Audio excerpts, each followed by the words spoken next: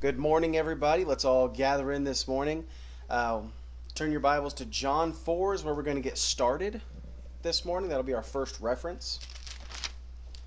We're talking about this morning, we're beginning our study of paterology, otherwise more commonly known as the doctrine of God the Father. So we're talking about our Heavenly Father for a few weeks, and when talking about the Heavenly Father, there are many different ways you can talk about what we believe to be true about God the Father. I'm going to choose, I like the hat, I'm going to choose, and the hat, to do it, at least starting off, by talking about his attributes or his characteristics. What makes the Heavenly Father the Heavenly Father? If I was to talk about Amanda, there are certain personality traits that you combine that make her who she is. So it'd be the same with any of us. The things that make us who we are as a person, when I think about Josh, or I think about my parents, or I think about Sylvia, I think about specific characteristics that make each of you who you are. So what we're going to start this week is we're going to look at the things that make the Heavenly Father who he is. So we're studying God by his characteristics. And the first characteristic I want to make mention of is God is spiritual. God is spiritual. Now you might say, I have no idea what that means. Well, what that means is that God does not exist within our physical realm. But he does exist within the spiritual realm. Right?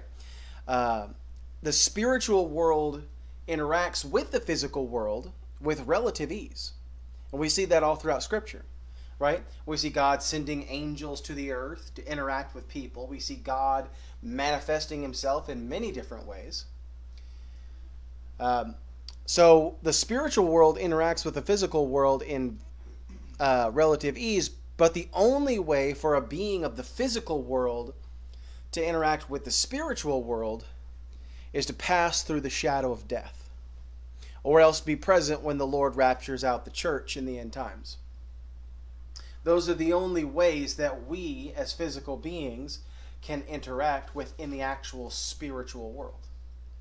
Even things like prayer, that is God interacting with us, right? Because all we're doing is talking, right? It's God who knows that we're talking to him, and it's God who chooses to interact with us in our prayers and listen, right?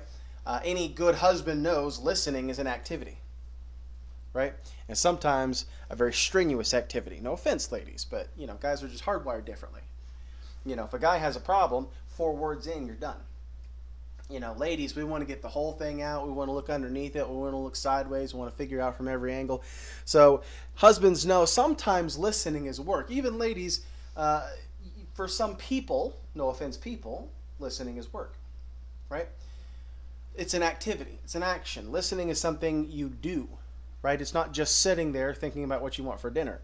If a good listener is somebody who actually hears what the other person is saying and responds in kind, right? So when the Heavenly Father hears our prayers, he's doing something. He's active. He's involved when he listens to our prayers and responds to our prayers in some form or another. So God interacts with us through the spiritual world into the physical, but we cannot enter into the spiritual world except through the shadow of death, as we've referred to, or through the rapture. And nobody knows when that day will be. The Bible says in John chapter 4, in verse 24, God is a spirit, and they that worship him must worship him in spirit and in truth. Now, there are many who believe that this means God does not have a physical being, right? In other words, he doesn't have a body. He doesn't have a true form, right? He's spirit, so he's formless. And I think that thinking comes about as a result of we can't see spiritual things. Right? So people think that because they can't see God's truest form, because it is a spiritual form, that it doesn't exist. That's just not true. The fact of the matter is, just because it's spiritual doesn't mean it's formless. Right? The mansions that the Lord is preparing for us in heaven, those are spiritual, right? They're not within the physical realm. And yet they exist and have a form. Angels that dwell in the glory of God, the cherubims and the seraphims that the Bible talks about that circle the throne, they exist, they have a form. There's a throne, it has a form. These things are not analogies. They're real. And I have no reason to believe that God has any less of a form or a true form than the rest of them. God is capable of manifesting himself physically in any way that he wants.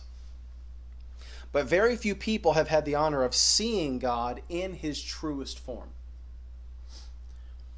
Right? Some mentions of God's physical manifestations are 1 Kings chapter 8 and verse 29, which reads, that thine eyes may be open toward this house night and day. We're talking about God having eyes. Right? 1 Kings 8 is Solomon's prayer in dedicating the temple. My name shall be there, he goes on to say, that thou mayest hearken unto the prayer which thy servant shall make toward this place. Psalm 34:15 says, the eyes of the Lord are upon the righteous, and his ears are open unto their cry. Now it's not just the eyes of the Lord, now it's the ears of the Lord. You say that God is incapable of seeing without physically having eyes, or incapable of hearing without physically having ears? No, that's not what I'm saying at all. You say, well, then why does God have to have eyes? Why does God have to have ears? Because the Bible says he does. And they'll take you to another portion of Scripture where it talks about the wings of the Lord, and they'll say, well, I guess now he's a big chicken. They say, no, that's allegory. That's not literal. You say, well, how do you know the difference? Well, because we know of some that have physically seen the truest form of God. If God wanted to present himself as wings, I suppose he could do that as well, but in his truest form, we have no mention of wings. Isaiah 65:2, he says, I have spread out my hands all the day unto a rebellious people. So now we see the hands of the Lord. Genesis 3:8 tells us about the physical manifestation of God. It says, and they heard the voice of the Lord God walking in the garden in the cool of the day. Let me ask you a question. How do you walk without legs? God has legs. Moses was one of the only people allowed to see the glory of God in its truest form. Exodus 33, let's turn over to real quick. Exodus chapter 33.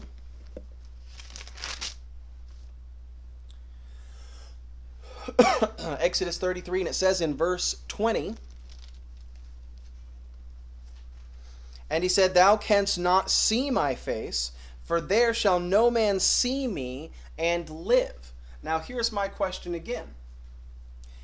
If in Exodus 33:20 we see God saying that he has a face, but it cannot be looked upon or it will kill people, how is that not God's truest form? Why would God manifest or create for himself a face that kills people if he didn't have to? In my opinion, God wouldn't do that. If he could create a face so that people could look upon, he would do so, and he did do so, and his name is Jesus. But here we're talking about the truest form of God. The Lord said, behold, in verse 21, there's a place by me, and thou shalt stand upon a rock. And it shall come to pass while my glory passeth by, that I will put thee in a cleft of the rock, and will cover thee with my hand while I pass by. And I will take away mine hand, and thou shalt see my back parts, my face shall not be seen. So now we see that God has back parts. Right? And no matter which way you slice it, this is the truest form of God. That Moses was able to look upon any part of God. This is the same story where later on in this same portion of Scripture, Moses comes back from this place where he has seen the truest form of God, and that is where his face glows. This is that story. He's seen the physical face of God. He spent time communing with God and receiving His commands. And it's after this trip he returns and his face is shining.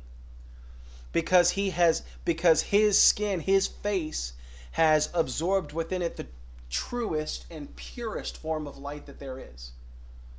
And is now illuminating that light for itself.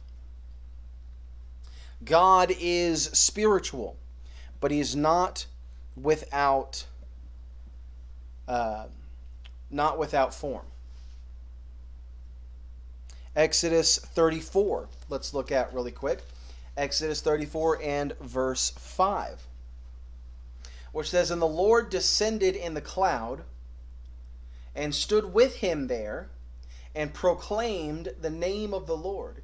And the Lord passed by before him, and proclaimed, The Lord God, merciful and gracious, long-suffering and abundant in goodness and in truth."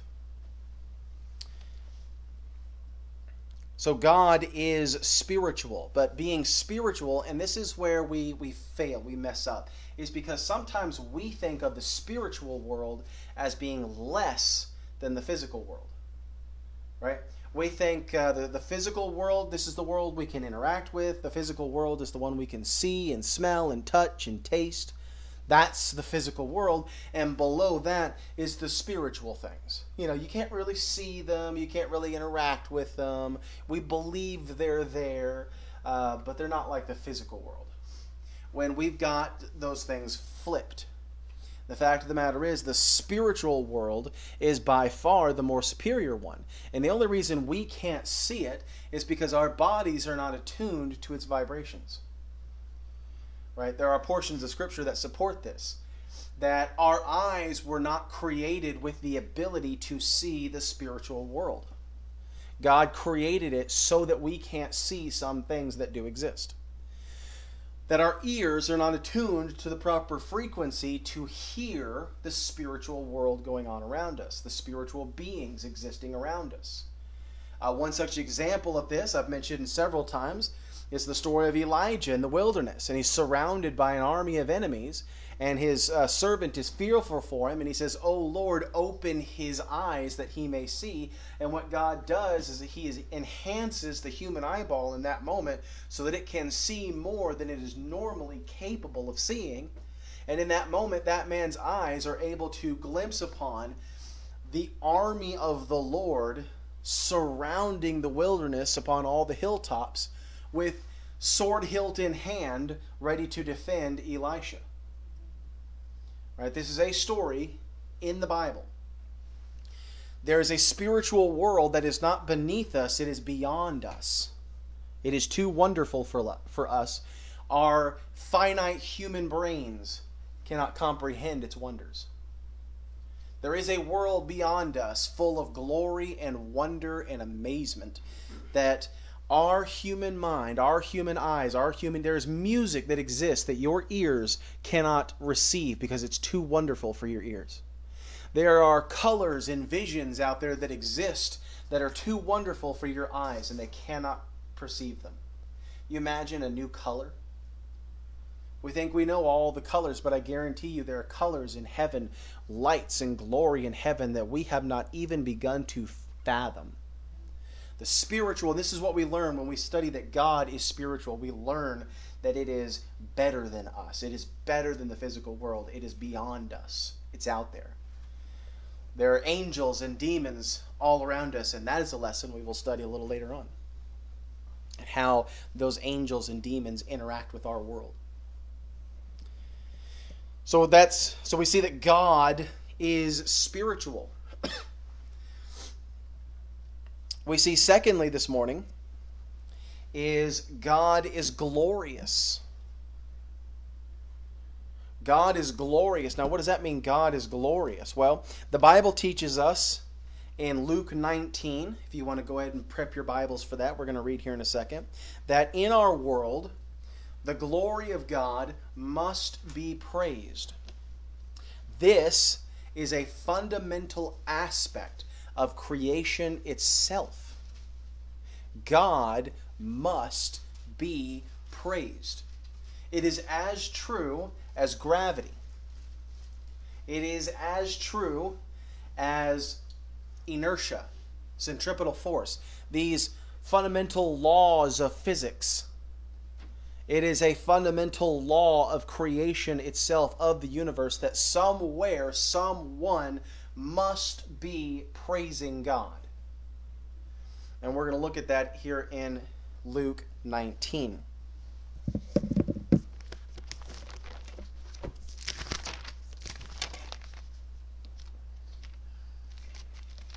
Chapter 10, 15, 17, 18. Here, Luke 19, we're going to start reading in verse 37. Give everybody a minute to get down there.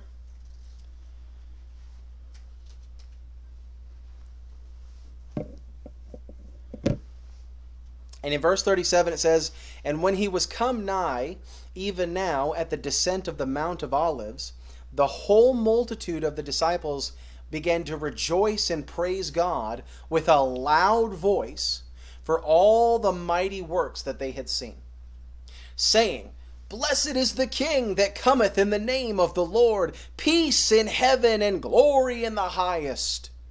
And some of the Pharisees from among the multitude said unto him, Master, rebuke thy disciples. And he answered and said unto them, I tell you that if these should hold their peace, the stones would immediately cry out. It is a fact of our world that God must be praised. And if we, as humans, as Christians, as believers, do not cry out praise unto God, the earth itself would shout praise unto the Lord, because God must be praised. It says in Psalm 96 in verse 8, let's look there really quick. Psalm 96, this is easier for you guys using your phones. I like to keep the feel of a Bible in my hand. Might throw out a random sword drill one day. Psalm 96. Psalm 96, and we're going to start in verse 8, which says, Give unto the Lord the glory due unto his name. Bring an offering and come into his courts. O worship the Lord in the beauty of holiness. Fear before him all the earth. Say among the heathen that the Lord reigneth. The world also shall be established, that it shall not be moved. He shall judge the people righteously. Let the heavens rejoice, let the earth be glad. Let the sea roar, and the fullness thereof. Let the field be joyful, and all that is therein. Then shall all the trees of the wood rejoice. Did you know that the trees of the wood were capable of rejoicing? Did you know that the sea could roar with the glory and gladness of God? Did you know that the field could be joyful with the presence of God? If we did not praise God, the earth itself would shout out glory unto the Lord, because he is so glorious, because he is so wonderful. It is a fundamental fact of life that something so good and so pure must be praised. God is glorious. We see, thirdly, this morning, God is self-existent. In direct contrast to the human, God needs nothing to exist, which is why he cannot die. You've heard the old adage for people that don't believe in God. They say God is dead, sort of thing. God cannot die. He needs nothing to live. Therefore, he cannot die. The human needs oxygen, food, warmth, but not too much warmth. And if any of our biological systems are tampered with at all, it'll lead to our death too. And when you think about it, the human being is not so tough and enduring. The human being is actually quite fragile. You mess with us almost any way at all, and we can die. But God exists outside of the very concept of need. God is without need for anything. Therefore, anything that God does is not out of necessity, but out of desire. Nothing God does is because he has to. Everything God does is because he wants to. Therefore, everything God does for you is not because he was obligated to.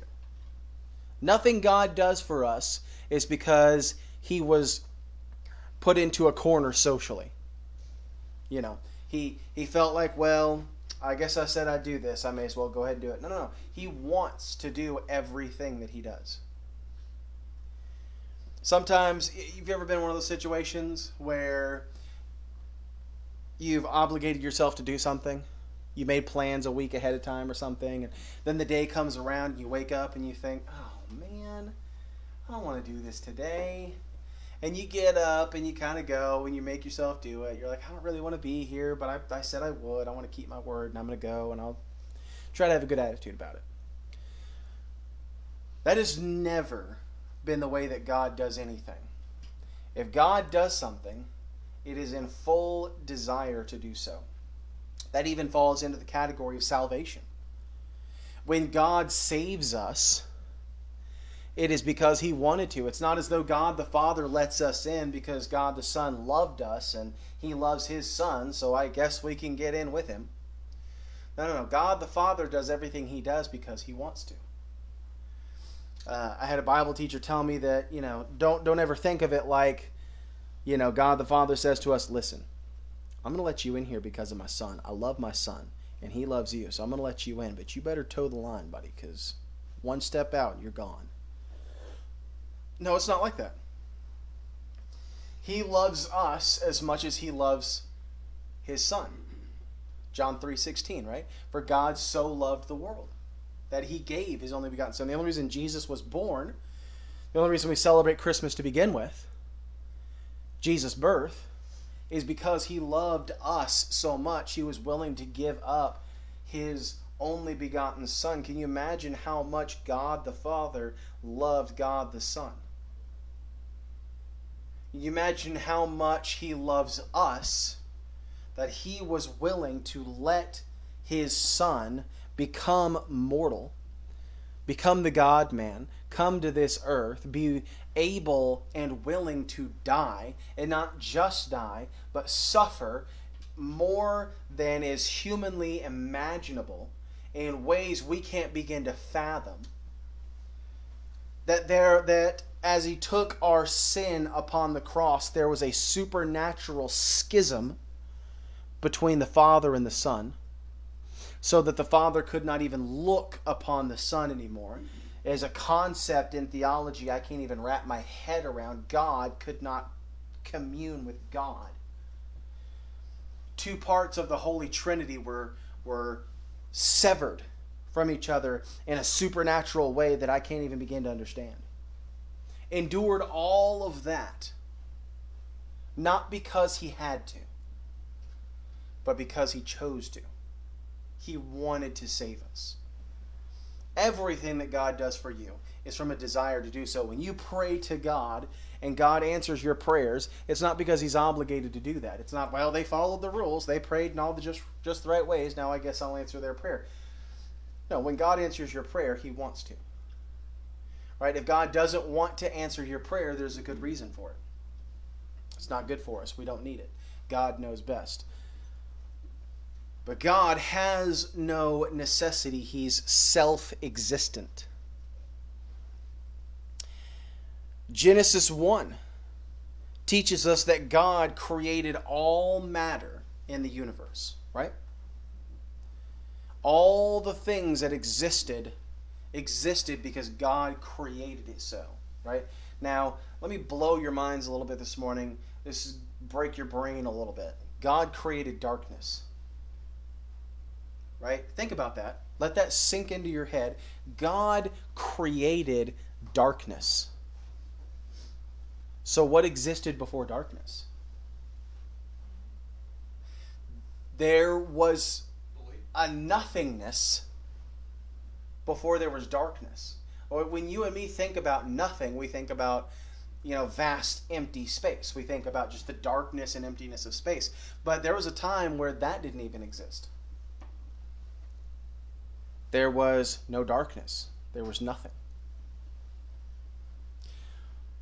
What is greater than God? More evil than the devil? The poor have it, the rich need it, and if you eat it, you die. Nothing. Nothing is greater than God. Nothing is more evil than the devil. The poor have nothing, the rich need nothing, and if you eat nothing, you will eventually die. There was a time where nothing, not even darkness, existed. Just to break your brains a little bit. But what that means is that God existed before all matter in the universe existed. That is a biblical principle. That's a Bible fact. Which means he has no need for any of that matter in the universe in order to exist. Genesis 1 teaches us that. So if you want something in the Bible, you say, well, can you prove that in the Bible that God is self-existent? Yes, I can.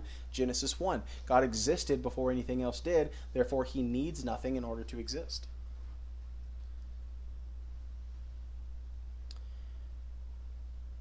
Exodus chapter 3. Let's turn to real quick.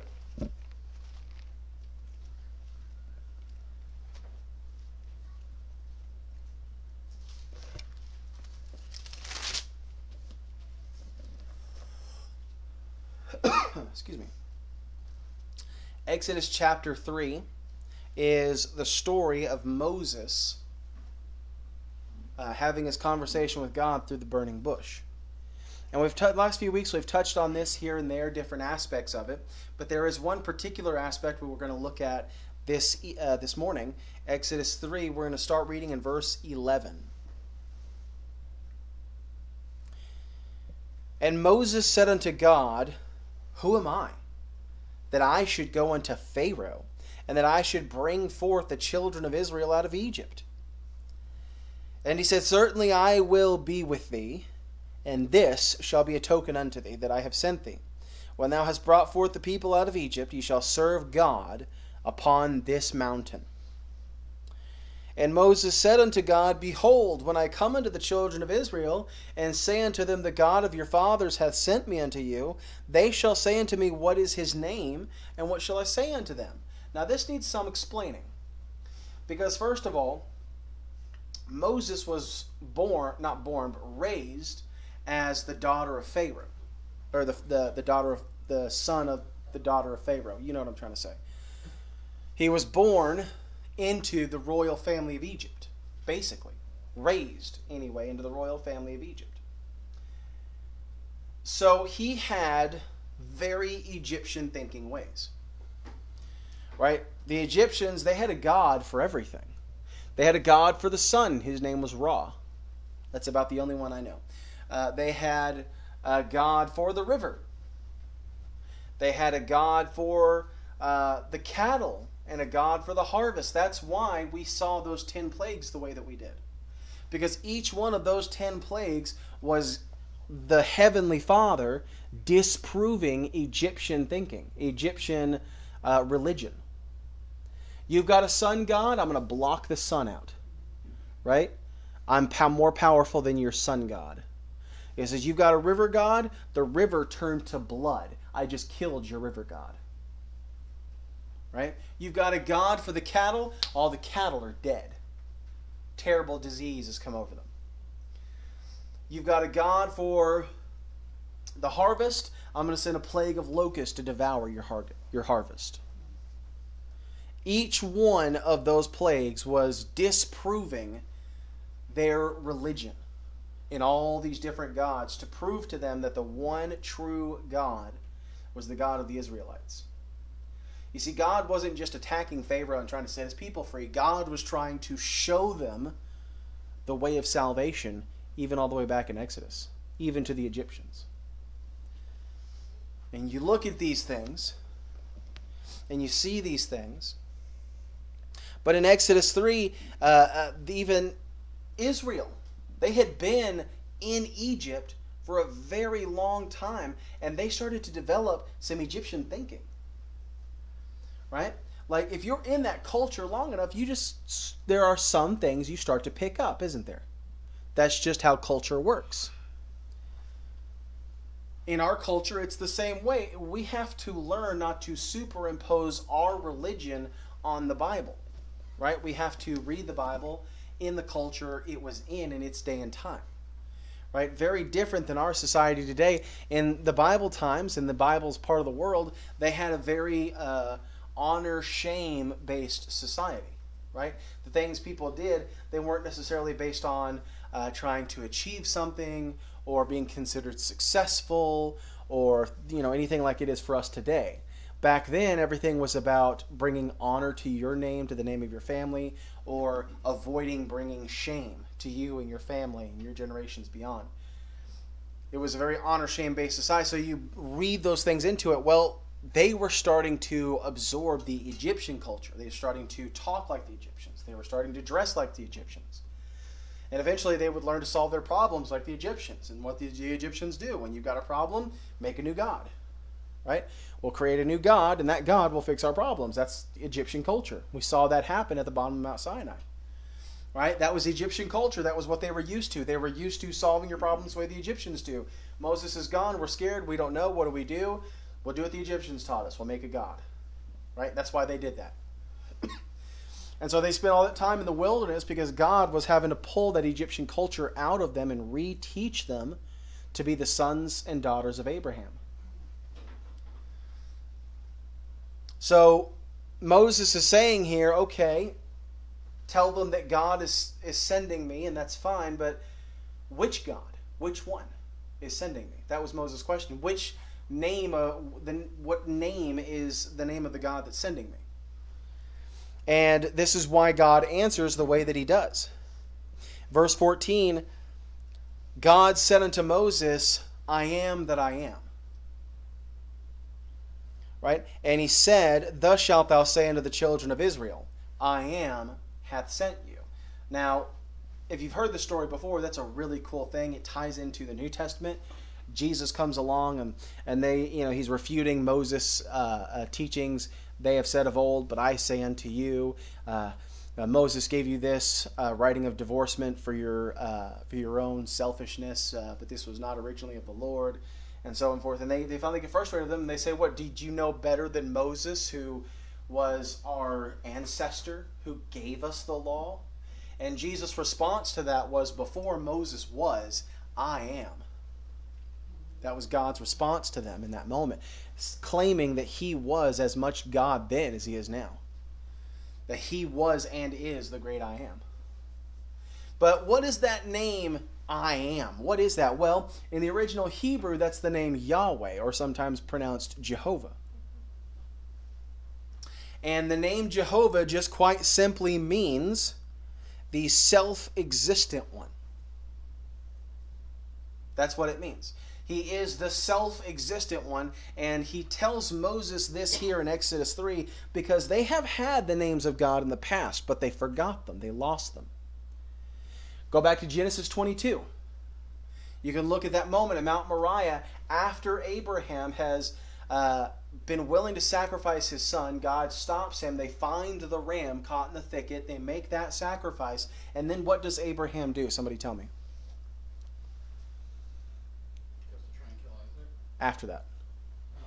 He tries to kill Isaac. He finds the ram caught in the thicket. They make the offering. And then what does Abraham do? Worships God. He worships God. Praises him. But he does something very specific. He called him a name, but I don't remember. He named that place. Oh, yeah. Anybody remember the name of the place? Um, No? Okay. I don't remember this song. Jehovah Jireh. Oh. Yeah. Jehovah Jireh means the self-existent one who provides. Right? The Lord will provide himself a lamb. The Lord who provides. That's what he named the place. But Jehovah Jireh, Yahweh Jireh. So they already had the name of God before Exodus 3. Long before. Abraham had it. You can't tell me he didn't pass that down to his kids. I guarantee you Isaac knew the name Jehovah. I guarantee you Jacob knew the name Jehovah. But when they moved into Egypt, they lost God and they lost his name. And here in Exodus 3, at the burning bush, God is giving his people, reteaching them his name. This is my name, I am Jehovah. I am the self-existent one. Why is he doing it here? Why is he doing that now? Why didn't he do it before? He's doing it now to separate himself from the other false gods that they have come to believe in. He's doing it to say, I'm not the God of the river. I'm not the God of the sun. And a lot of people say God is a God of love. And I want us to understand that God is love. He is the source of all love in the world. But he is not the God of love in the same way that, say, Aphrodite was the goddess of love, right? Love is one of his characteristics, but that is not his sole attribute as God, right? So he's defining himself differently than all these other Egyptian gods. He's trying to get them to understand not polygamy, or not polytheism, right? Not multiple gods. One theism, monotheism, right? The one true God of heaven. I am it. I'm not these other gods. I don't need a statue. I don't need sacrifices. I don't need my name etched on the side of a tree. I am the self-existent one. I exist whether you acknowledge me or not. Right? I am the self-existent one, unlike these other gods. I exist without your help. Right? The self-existent one. If God is self-existent as the Bible defines him, then he is unshakable in his being. Nothing and no one can undo who or what he is. Which means that God is a fixed point throughout all of time and space. And even if the whole world shifted and changed to the point of being totally unrecognizable, you can count on the fact that you will be able to find God where he is, as he is, forever. And no matter what changes in your life, God can be an anchor that will never change. Amen. Malachi 3:6, he says, "For I am the Lord, I change not." You can count on God being these things we've talked about and more forever. He is spiritual. He is glorious. He is self-existent. You can count on God. Right? And if things don't go the way you planned for them to, it's because he's got something better planned for you. Just be patient. Right? He is God. He is right. He is righteous. He is glorious. He is spiritual. So he is more powerful than any of us. He is beyond all of us. And he's also self-existent. He doesn't need us, even though we desperately need him.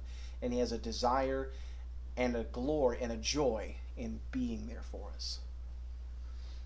That is our lesson for this morning. I thank everybody who's here this morning. I want to thank everybody joining us over on Facebook Live.